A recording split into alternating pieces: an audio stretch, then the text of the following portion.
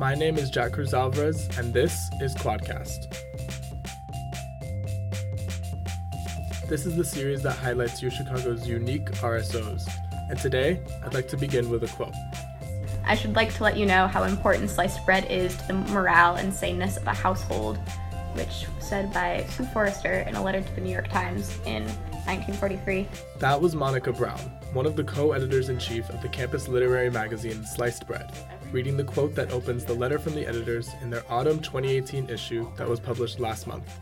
We actually start every letter from the editors with a different quote, and they all always have to do something with bread. The context of that quote is that it was written in the middle of World War II when things were looking quite grim kind of all across the world. Also, the woman who's writing it is a housewife, and she's living through a time of severe rations and all of these different things, but she clings to sliced bread. And on a, slightly more metaphorical, less literal note, I think when you're here at the University of Chicago, on occasion, things can be quite dark and grim and hopeless, but I always find that art is rejuvenating and cathartic, and hopefully this magazine is that for others / for us.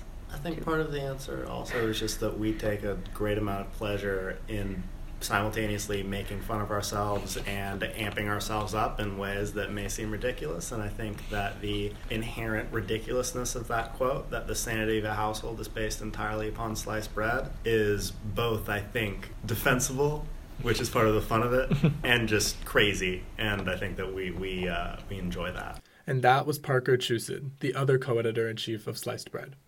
This week on Quadcast, I sit down with both of them and discuss what it takes to create a literary magazine, as well as what they hope their work can do for those on campus who read it.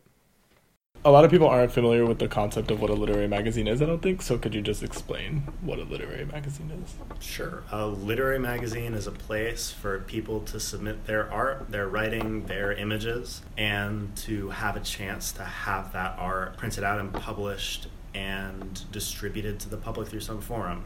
I think it's really just an opportunity for sharing of the things that we make privately, but would prefer to have understood publicly. Can you tell me a little bit about the history of the magazine on campus? So I think first we should say that because of the nature of college education, I haven't been here for the entire time. The magazine's been around, and I hope nobody has been. The magazine was started in 2007 by a relatively small niche group of students, and it has expanded throughout the years. I joined the magazine when I got here in 2015, and Monica joined in 2016, my recollection is. It's, I think, grown every year, and it's expanded in a bunch of different directions. It, at various points, was connected with Fire Escape Films and made movies relating to sliced bread. We have a DVD of something called Fire Bread, and all of the sort of like one-offs that sliced bread has become involved with throughout the years. Like we did an Active Minds issue that was a mental health related issue 2 years ago, and we've done all kinds of things like that you sort of accumulate over the 11 years that sliced bread's now been in existence. But the main thing that we do consistently is just put out physical copies of the magazine. So could you give an overview of like what goes into making a literary magazine? So first and foremost, our magazine is a collection of submissions from UChicago affiliated people. Almost all of them undergraduates, but that's not necessarily true. Sometimes we receive things from graduate students, very rarely from faculty or employees. Fun ones are the alumni. The fun ones are the alumni. So first and foremost, we seek out submissions from people that are here on campus, and that can be short stories, poetry, photography, visual art. We say anything that's fit to print can go into the magazine. And then we meet weekly as a staff. We have 33 staff members currently, and a few days before each weekly meeting, we send out between 7 and 9 pieces to our staff to look over, to come with opinions, and then we just sit down as a staff and we discuss them. talk about what we like, what we don't like, what we think could potentially be improved, and then we vote on them and we decide whether we want to accept them into the magazine or not. From there, we contact either the authors or the artists and let them know that we're going to be either putting their piece in the magazine or not. Occasionally, we vote to workshop a piece, in which case we work one-on-one with that author to improve the piece. We give them specific suggestions, take normally a piece that we think is already pretty good to an extra level. So we sort of amass a collection of pieces that we want to publish, and then from there we go down the relatively traditional route of publishing, which is that we lay out the pieces, we organize them, we decide exactly what the order of the pieces that we want in the magazine is. Hopefully we find one that is complementary and cohesive. We go through and we look for any words that are misspelled or punctuation errors, kerning, things like that, and then we put it all together in a PDF and we send it off to a publisher, and a month later we receive hundreds of brand new shiny issues. And then we have a launch party where we celebrate the authors and artists and our hardworking staff. Hello everybody, and welcome to Sliced Bread's Fall 2018 launch party. I just want to make 2 quick announcements. The first is that we're having an open mic, and that's why these microphones are here for now. There's a sign-up sheet in the back on a table with the magazines. If you have anything you want to read, whether it's something that you wrote or that somebody else wrote, please feel free to sign up and you can read that. And then we repeat the process, and we publish biannually, so once every 6 months we churn out something. What would you say is the hardest part about making this magazine? I don't think that we're involved in the hardest part of making this magazine. I think that the hardest part of making this magazine happens before we ever see it. I think that the entirety of this magazine is made up of the art which gets submitted to us. And when we open our email and find that piece, the hard part's done. I think that the way that we contribute to that in the most sort of substantive aspect is our attempts to work with authors to provide a second pair of eyes, really, or 33 second pairs of eyes, where our workshop process attempts to give them a different perspective. I don't think that we can make any claim to a level of artistic expertise which surpasses the authors. Other than that, we're just other people who can look at it and try and help them see things that they might have missed, or see what this looks like from a perspective other than the writers, because I think as somebody who has tried and failed pretty much daily to try and write something good, it's easy to get insular and to only see it from your perspective. And I think that that's the hardest thing that Sliced Bread does, is to describe that to the authors. And I know you touched on it a little bit, but you guys do other stuff besides publishing a magazine. Can you? Yeah, we do a couple of different things. Monica's baby is Breadbeat, which is our own podcast and is burgeoning, booming. We're big fans. It's more alliteration. Hit me with it. Yeah, we do Breadbeat. We have a website where we try and have a digital archive of all of the work that Sliced Bread's done that we've been able to keep track of, and where we also publish pieces from the magazine so that people have access to that in a more regularly periodical basis. We also try and get involved with the sort of physical campus life by trying to be active in our distribution process. I think that because of the way that the college works, where we're constantly churning students in and out, it's easy to lack institutional memory for Sliced Bread. And so we need to both be attempting to actively promote ourselves on campus with things like, we do this thing called Bread on the Quad, which isn't really bread on the quad so much as it is just sort of like edible goods on the quad, and this turned into donuts or coffee, or I think we've done bagels, or we also have handed out literal pieces of sliced bread along with magazines in an attempt to just make sure that people who might not regularly see our content get access to it.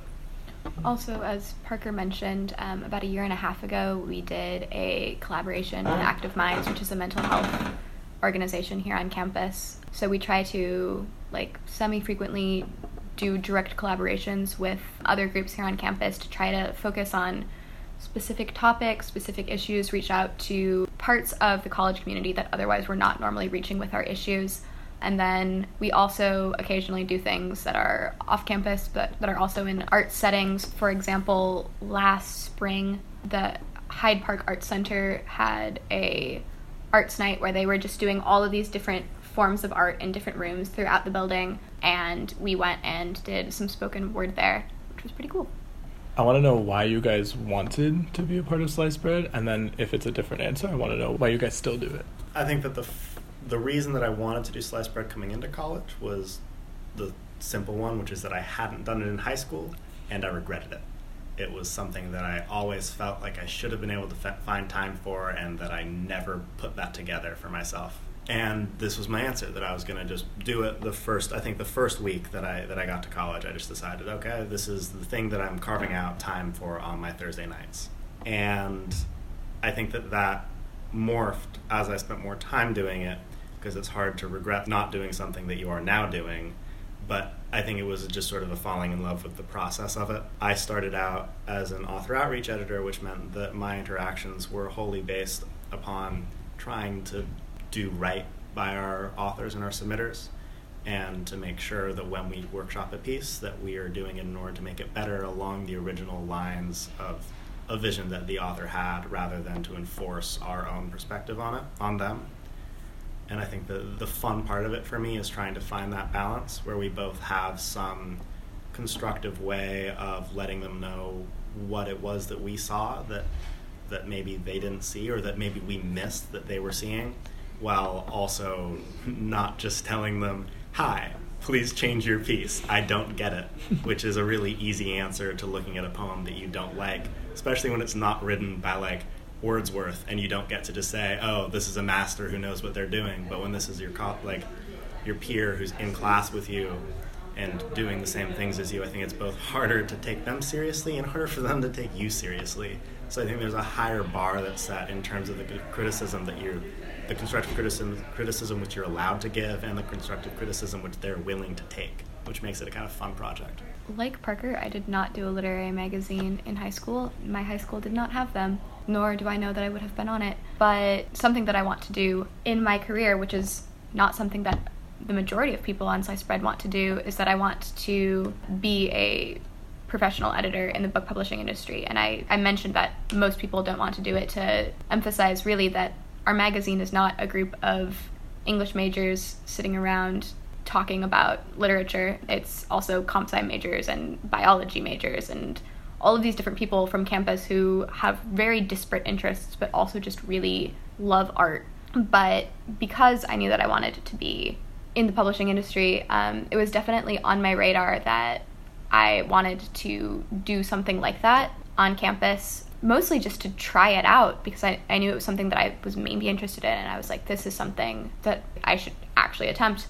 And weirdly, I don't think that Sliced Bread aligns with that directly at all. What I've gotten out of Sliced Bread has been much more just, as Parker said, me getting to look at other people's art and being incredibly awestruck by some of the work that is happening here on campus by sometimes people that I know and people who I never would have imagined were creating absolutely stunning art in their like off hours. And I think what I really enjoy out of the magazine is the privilege of getting to look at their art and the privilege of being able to give them a more public venue to display that, and occasionally helping them along their paths as artists and authors. I think it's incredibly special, quite rewarding for people who are often, amateur artists, never been published before, to get to give that to them. It's pretty cool to get a physical copy of the thing that you had on your Microsoft Word document on your computer. That's fun. Like regardless of how much that means to you, I think just it's a glossy thing that somebody got a professional to put on paper, and that they thought that was where your work deserved to be, and that's fun. Mm-hmm. I think that the other thing, the fact that these are people on campus requires this amount of empathy that I don't think that other art necessitates of you. That I think there's a realization of that every piece of art that we see is made by just other people like us who you can see in your Hume class. And I think that it brings an entirely different perspective to trying to read anything else or look at anything else, that your thoughts on it would affect them in the same way that your thoughts on pieces that we get submitted to Sliced Bread would affect the people who submit. It's a kind of strange, empathetic process. What do you hope people get out of reading this magazine? I hope they have fun.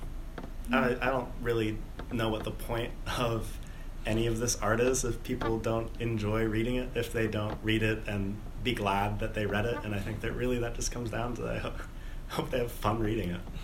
Yeah, I think we accept pieces from a lot of different genres, and I think that some of the pieces we accept because we see them and we're like, oh, like this is a poem that is doing all of these, you know, really interesting rhetorical devices. Like, you know, we accept this like poem that's about this like very serious like political topic, and then we also accept, you know, a short story that's about an ice fisher in Canada getting his fingers cut off, and we accept all of these different things, and it's really exciting that we put them all together into one magazine, because when you flip through it, you just get to experience so many different emotions, and I think that that is really rewarding and fun, like Parker said. I hope that our authors get satisfaction from seeing their work in our magazine, and I hope that our readers have a brighter day. That's it for this week's episode of Quadcast. Thanks to Monica Brown and Parker Chusid from Sliced Bread, Ben Kent and the Logan Cage staff for the audio recording equipment, and thanks to you for listening. I'm Cruz Alvarez. Be sure to follow the Chicago Maroon on Apple Podcasts and on Spotify, and check us out next week for the latest episode of Quadcast.